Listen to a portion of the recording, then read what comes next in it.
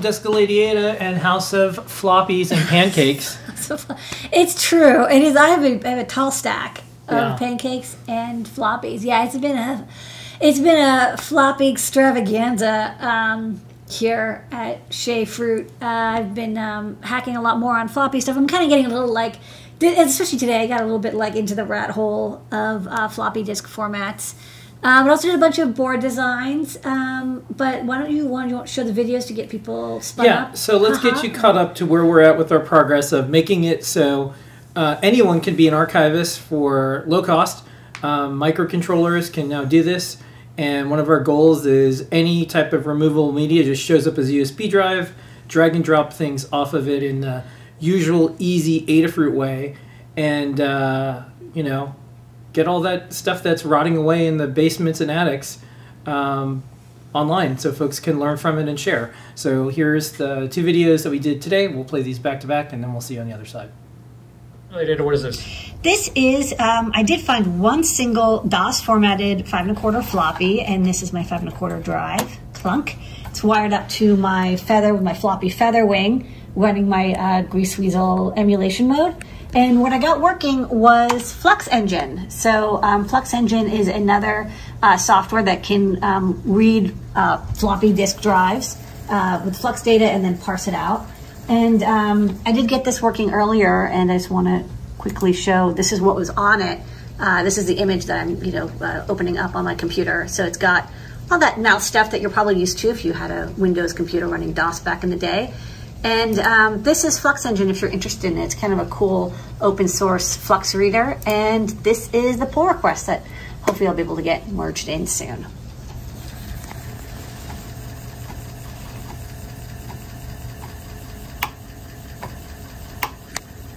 Related, what is this? You spin me right round, baby, right round, like a floppy disk. Okay, so I've got my 5 1/4 floppy disks. Not a good singer, good engineer. Got my 5 1/4 drive wired up to my Feather, and I'm now running the mass storage demo for Tina USB, which means that this is actually showing up as a 360K double density drive. I had to refactor a little bit here so you can tell it, hey, for the MFM decoding, you're expecting 360, but here's the good news. It just shows up as a drive, and if you're like, hey, I want to know what's in this readme.txt, it's a mouse driver for an old IBM PC, but it shows up just like a disk drive. This is a good example of why you can't just use a USB floppy disk, because there's no such thing as a 360K IBM USB floppy drive. But now there is. Okay. Okay, so started off by getting Flux Engine support for the Adafruit floppy Grease Weasel example. So Flux Engine is a piece of software that runs on a computer that talks to the hardware and gets the flux data and then can convert it to the format that just decode the format for you. And we did Grease Weasel a couple of weeks ago. Grease Weasel is a Python version, and Flux Engine is in C, and they both have slightly different functionality, so it's good to have both supported. The only difference is that Flux Engine, again, is written in C, so it's kind of like low-level Windows 32 file access, and learned a lot about the differences between how Python does COM file format reading and the way that C does it, but whatever. I did get it working in the end, and even fixed a bug in Flux Engine. So that's the good news. And once I got Flux Engine working, I was like, well, I can try reading the 5 1/4 inch drive, because I only had Commodore 64 formatted 5 1/4 inch floppies and a couple Apple IIs. And Grease Weasel can't read Apple II format or C64, but Flux Engine can. And so I was like, well, once I get that working, I can start reading these disks. And then actually was I found one disk that said mouse driver, and it turned out I was like, well, you know what? That sounds like it's probably an IBM PC DOS disk. And lo and behold, it was. So I was able to use that as an example for 360K floppy. So you saw in the video. We updated our MFM decoding to also support not just high density, which is what you usually use for 3.5 inch, but for 5 1/4, you usually have it's usually double density, or like sometimes it's high density, but it seems like a double density is quite popular.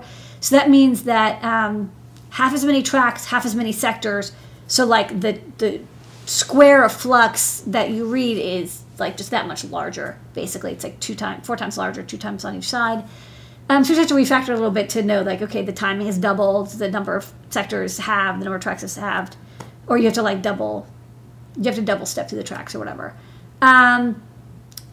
So sorry, the drive itself is only 40 tracks. So every time you step, you're only stepping. You alternate what normally would be 80 tracks, like you interleave them. Anyways, so I got that working, and so yeah, the mass storage stuff just worked. What's funny is it doesn't show up with a floppy disk icon, because Windows has a special thing that's like, oh, the disk is the mass storage device you just plugged in, 1.44 megabytes. Okay, I'm going to assume it's a floppy disk, but if it's any other size, it doesn't give you the cute floppy icon. It's a little bit of a shame. And we have to call it mass storage, even though it's not. Yeah, it's mass storage. It's not us. It's the mass storage format. Yeah. But yeah, all MFM IBM diskettes use the same. There's 40 or 80 tracks. There's 9 or 18 sectors, and each sector is 512 bytes, and it's FAT12. So it just shows up on the computer. And then I got into the Commodore 64 disks, and Commodore 64 is like really messed up compared to MFM. MFM is weird, but at least it's like each sector has the same number of bytes on it, right? You're like, there's nothing funky going on. Whereas Commodore 64 and early Apple disks, the engineers there, looked at, basically a circular format and were like, well, it's like toroidal. It's like a donut, and so there's more data you can store on the outer rim of the disk than the inner rim, and so there's different numbers of sectors depending on what part of the disk you're reading on the Commodore 64, which at least it spins at the same speed, thank God, right? But it does have slightly different amount of sectors, and so that is really exciting. And it's also GCR, not MFM. So I'm still, I'm getting data read from the drive into the Commodore 64 format. The problem is that the diskettes I have, half of them are commercial games and, like commercial programs. And those disks actually read pretty cleanly because they were like manufactured with like a really strong writer and then in a factory, and it's like they're really well made. And they only had one thing only written on them, so there isn't like competing, old flux that maybe not cleared off. The other disks that are like user disks have like, files and code on them in like, user programs, but because they were written on a diskette drive, they don't read very well. Like a lot of them have a lot of sector failures.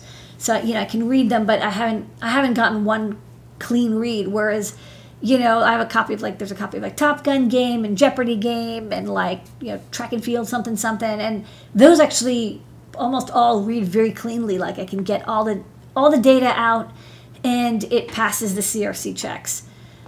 But I can't quite get it loaded into an emulator, and it's like unclear why, and it's like there's copy protection, and then you can read like a G64 file, but then how do you convert to that? And it's like I'm in like a place, where I don't really know enough about this. Yeah, I think also I might have to tweak a little bit of the index pulse reading to make sure it's like either it's falling or it's rising. I think it's important, with MFM, it was like, bullshit, who cares? Like, as long as I sort of say, here's sort of where the index track is. But for the copy protection stuff, you need to really be very precise about where the index falls and rises on the flux reads. So I'm reading the data, but again, I can't actually load an emulator, and I think maybe it's because of the copy protection or something. So, or maybe I'm just like not doing it right. So that's that. So that's the diskette stuff. So it's good news. I do think I need to revise the floppy featherwing to add level shifting. I can really get away with it until this 5 1/4, but the 5 1/4, it does work, but I had to add a pull up on the index line. It really, you need to drive those inputs very hard, and my controller is not really good at it. So I think, I should put level shifting on it anyways to protect in case something goes out wrong. You don't want, You don't want any like leaked current from the 5-volt line coming in. But also I think I need to drive those open drains a little harder than I expected and have like some pretty strong pull-ups. So, you know, put some big pull-ups, have an open drain shifter and or buffer. And so I'm going to revise the floppy feather wing shortly. But if anybody here who's watching happens to be an expert, not in the Commodore 64, but in Commodore 64 G64 file format generation from CryoFlux or SCP file types, do comment, because I have like this thing and I have to convert to another thing, and it's like not clear how exactly you get from one to the other. And I really want to use this open source tool chain as much as possible. And I really, really do not want to start writing Commodore 64 file format generators. I mean, I can do it, but like I got a lot of other things on my plate. Speaking of stuff on my plate, I also designed a couple boards. So first up, the Feather the Feather ESP32 V2. So we got these. I did a little video, which we don't have, but we got these Pico modules. If people really want, I can go and maybe grab one. I don't think I have them here. But the Pico module, which we talked about last week, is an ESP32, the original ESP32, not the S2, not the C3, not the S3, that has 8 megabytes of flash and 2 megabytes of PSRAM built in, and it's on the chip itself, which is why I used it in the Cutie Pie design. But they also made a little module version, and the module is actually smaller than I thought, which kind of inspired me to finish up this Feather ESP32 revision. And the reason I needed to revise it is because the CP2104 is no longer available, being replaced with the CP2102, which has this a slightly different schematic for use. And it's like, if you're going to revise, if you need to add like 2 resistors to a design, you might as well redesign the whole damn thing, right? Because if you're going to redo it, and you need a new stencil, you need a new PCB, it's like, here's a good opportunity to just go in and just clean the heck out of it. So I did a complete revision. Let's do front. So I did a complete revision. So this is the Pico module here. And it's a bit of a, let me see if I can turn on T-Docu to show this a little bit better. Hold on. Where is, okay, there you go. So this is the module. And I put a STEMMA QT, like a vertical style over here. And then I put a NeoPixel. The old ESP32 doesn't have a NeoPixel. And I'm using pin 0 and pin 2, which are like unconnected, but you know, as long as they're outputs, it's fine. I'm using them to control the NeoPixel and the power for the, there's a little power regulator for the I2C and for the NeoPixel. There's an extra user button. There's like 1 input remaining at the end. So that's an input button, so you have a user button, and then updated to USB-C up here, and you know, just tweak this. Now this can be a CP2102 or CP2104. And I, you know, because the module is much smaller than the room, I got to put a little bit more capacitance on the board. These pads are a lot bigger now. I had to kind of make them skinny because of the room module was like right up against the edge of the pads. I did have to change a couple pins around because of the PSRAM usage. The ESP32 Pico actually has slightly different pins available than the ESP32 room.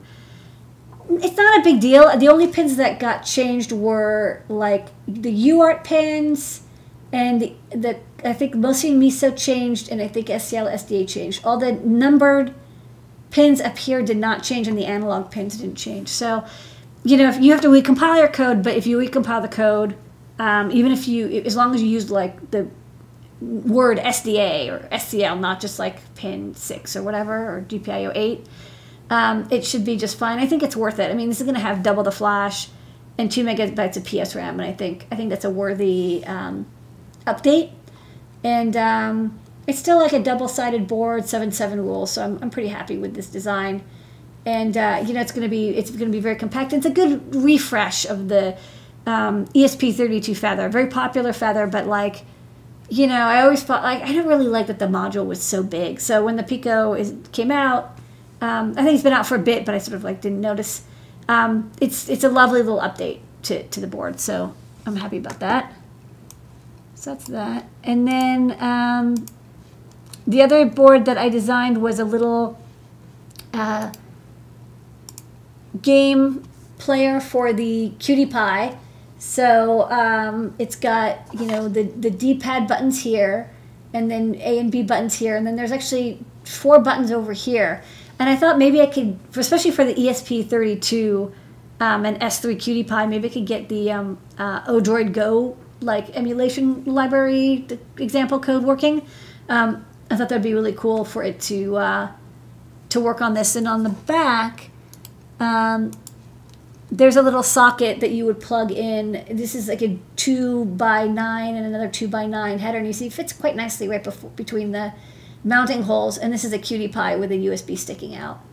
And then there's a micro SD card slot for games, on-off switch, battery, which kind of like goes over the whole back, display, and a AW9523 GPIO expander, a really low-cost expander that handles all the pins, handles the backlight because it has an LED driver that's really nice, and handles like the card detect pin.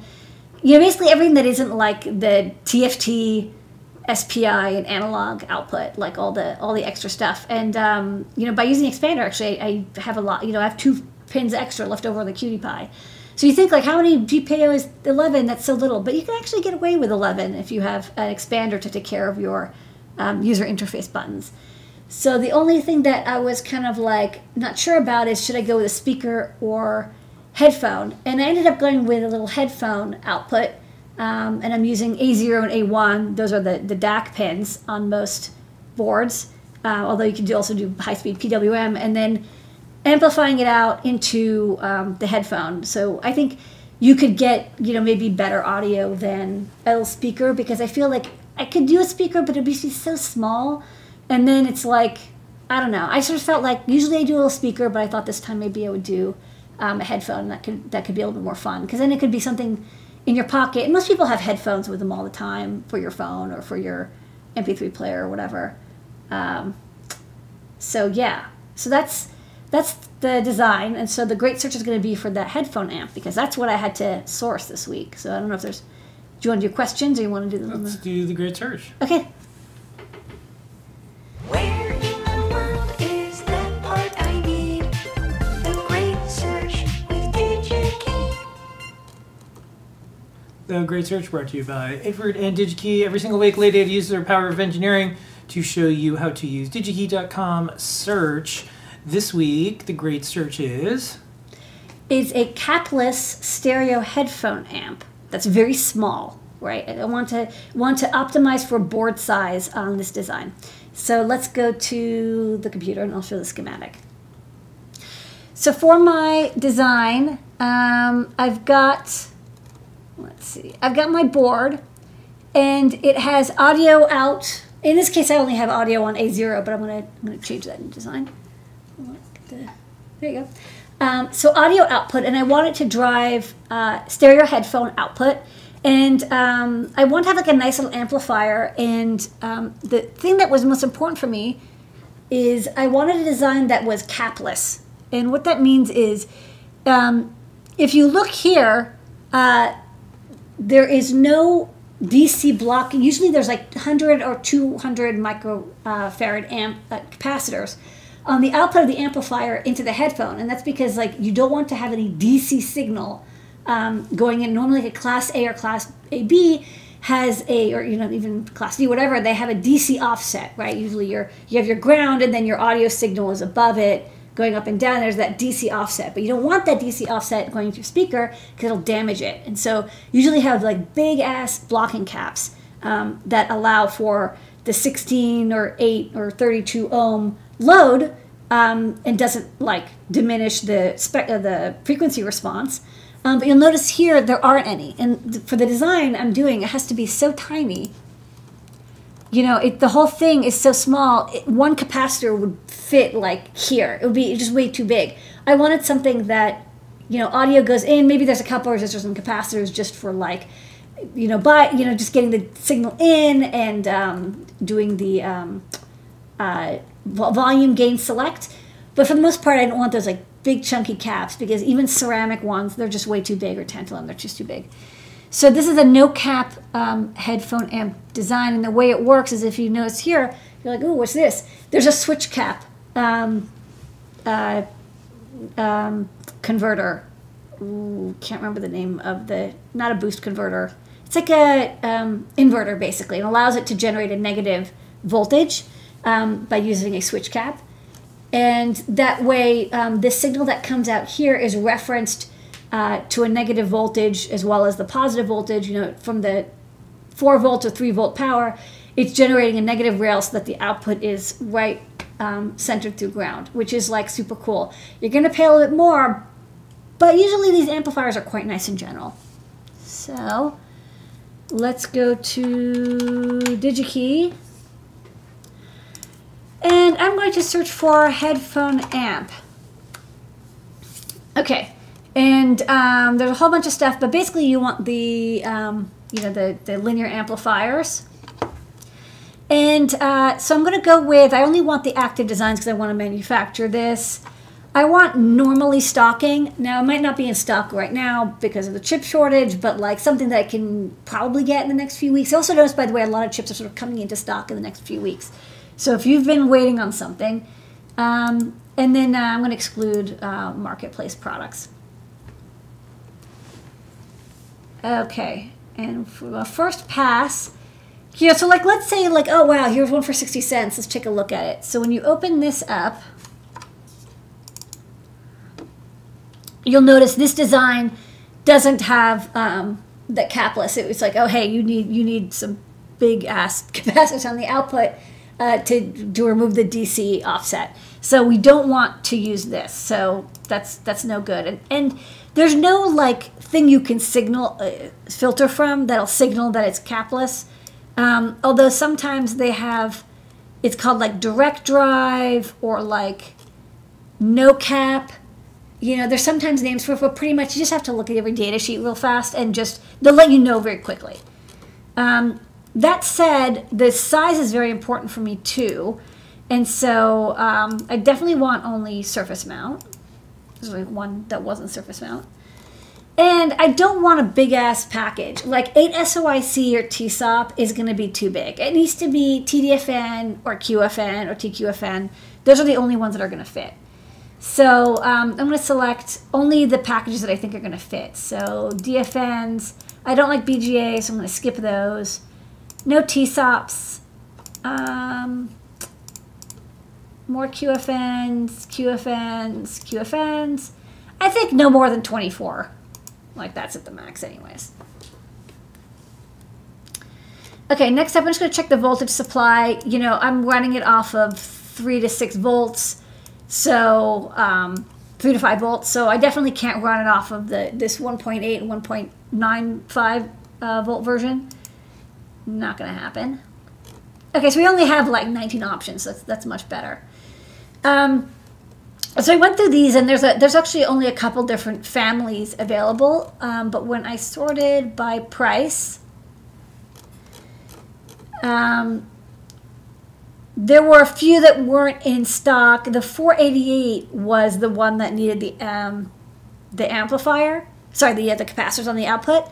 And so the first one that was available, that was in stock, and also had the no capacitors required, was the Max 9724. This looks like a really nice amplifier. It's got depop, it's got shutdown, it's adjustable gain, and it's like basically 60 cents when you buy it in quantity. So this was the part that I picked, so I have some on order, and maybe by next week, if I get the PCBs in, we can hear how it sounds, and hopefully it sounds pretty good.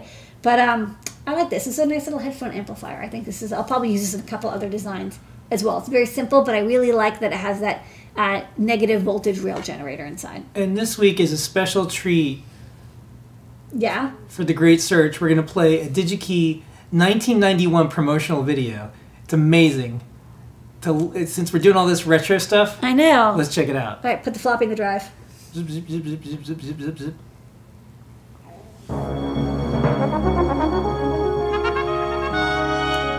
It started in 1972. An idea, a new concept in distribution. Today, DigiKey Corporation represents one of the fastest growing electronic component distributors in the United States. At DigiKey, service is the key. The success of this effort depends on a team of talents, employees, management, and staff committed to making DigiKey the best. In its first 10 years, DigiKey's marketing efforts were focused on the electronic hobbyist.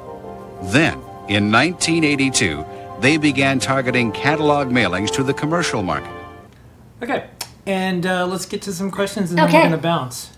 You ready? Mm-hmm. Okay, question with the ESP32 says refresh being V2. Will it have to have a separate Arduino listing since there's a small amount of changes? Just curious on how that works. Yeah, I need to do another board variant, but like Espresso is really chill about it. I submit board variants all the time, and they pull them in as long as there's nothing like super weird in them. So yeah, there would be a new board definition because again, some pins were not available on the Payco module. They just aren't brought out. They're used for the PSRAM interfacing, and so I had to it's one of those things like if you're going to add one resistor to a design, you have to redesign the whole board. If you change one pin, you might as well change as much as you want because it's like any change is going to require a new variant file. Okay. On one of the other shows, you talked about ESP32 Itsy Bitsy introduction. Will it be able to bring out all the pins? The other Itsy Bitsy, I know, will have an antenna workaround like the other 32U4 version do not. Well, you'll have the antenna at the end. I mean, I kind of drafted it out, but it's surprising. The ESP32 does not have as many pins as you'd think. A lot of them are input only, and so like they're kind of restricted. And there's a lot of strapping pins, and I don't like to expose those because if you happen to connect something to those pins, it could kind of like make your boot up weird or your bootloader not work. And so for the Itsy Bitsy design, the pins aren't named the exact same thing because like pin 8 doesn't exist on the ESP32 or like pin 9 or whatever, pin 6. There's a couple that just don't exist. And there's no pin remapping on the Espressif core either. So like, in Arduino, on the original, there's a remapping. Like on the SAMD21 and SAMD51, pin 3 it can be like PA14 or it can be like PB3 or whatever. It's mapped inside the Arduino IDE. Espressif doesn't do that. So like GPIO 4 is always pin 4. It always has the same functionality. There's no, map table that converts pin to pin, which is, it's all right. I kind of wish that folks would do remapping because it's like one table lookup thing. It doesn't add a lot of slowdown and gives people a lot more flexibility in like having pin compatibility between formats. It's one of the things I like about the Cutie Pie is it doesn't have any numbered pins. It only has named pins. It's like A0 through A3 and then SDA, SCL, RX, TX, and the SPI pins and the power pins. There's no pin numbers that could ever like trip you up. It would be probably kind of, if I could go back in time, I would probably change Arduino to only have named pins and no numbered pins. We solved that in CircuitPython because I really didn't like, I knew that this was going to be a problem, but I can't go back to fix Arduino. Just kind of how it is. All right, and that is our show for tonight. We'll see everybody during the week. Thank you. On Tuesday, we have JP's product pick. Wednesday, we have Show and Tell and Ask an Engineer, and also 3D Hangouts with me and Pedro. And then Thursday, JP's Workshop, and Friday, we have Deep Dive with Scott. We'll have videos all throughout the week. Monday is a holiday. It's Martin Luther King Jr. Day. It's a day of service, so our team is taking the day off. So if you place an order, make sure you know that it will not be shipping until Tuesday. There's also a little bit of weather going on. I'm looking out the window right now. It's a little snow dusting, but it's not too bad. And please continue to stay safe, everyone. We are almost through this wave. I've been telling our team that this wave is collapsing. Right or wrong, the way we got through it, folks got vaccinated, folks are testing positive, but it's not affecting them really. At least that's what seems to be happening around here in New York, and everyone's ready to get back to their lives and more. So just hang tight, and hope to see some of you in person real soon. Thanks for the support. Thanks for the orders. And I'll see you next week. Thanks, everybody. Bye-bye.